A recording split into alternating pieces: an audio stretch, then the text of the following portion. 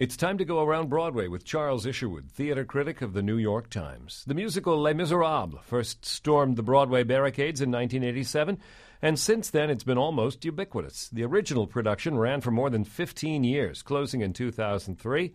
It was revived in 2006. Then, a couple of seasons back, came the film.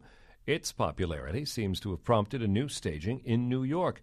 Charles, if you want to see an angry mob, take a beloved work of art for the stage and change the original production. Happens in opera all the time. So compared with the original staging by Trevor Nunn and John Caird, what's different in this new Les Mis on Broadway? Well, there's very good news for people who are sensitive to motion sickness. There's no turntable in this version. That's really the main and most radical change.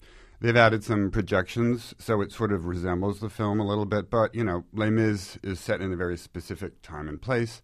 Not a lot of radical stuff you can do to it, and you probably wouldn't want anyone to. The main roles here are the hero, Jean Valjean, and his archfoe, Javert, who undertakes those roles in this production. Valjean is played by Ramin Karimloo, who's an Iranian-born actor who has mainly appeared in the West End. He's actually done 3 different roles in Les Mis in London. He's quite good, very powerful voice, strong actor, and Javert is played by Will Swenson. People probably know him from Hair and Priscilla, Queen of the Desert.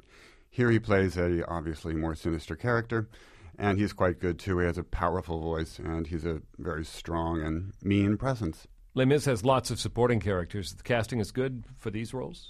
It's good. I don't think they're quite as strong as the 2 male leads. Casey Levy is Fantine, who sings that beautiful ballad, I Dreamed a Dream. Perhaps not the most moving version I've ever heard, but she's fine. And soon after that, she's dead in any case. Nikki M. James, who won a Tony for The Book of Mormon, is Eponine.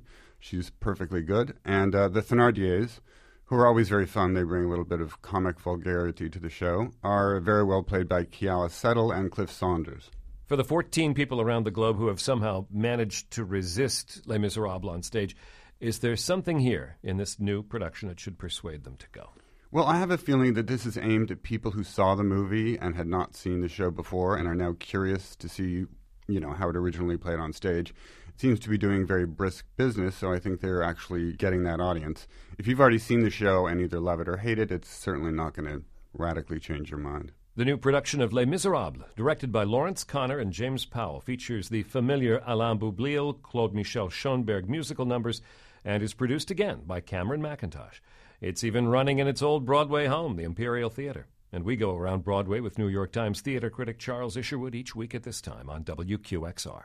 WQXR is supported by Manhattan Theater Club, presenting Casa Valentina, the new Broadway play by 4-time Tony winner Harvey Fierstein.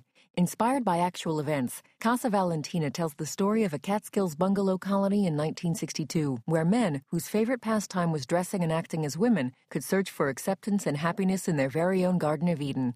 2-time Tony winner Joe Mantello directs this world premiere. Broadway previews begin April 1st. Tickets at telecharge.com.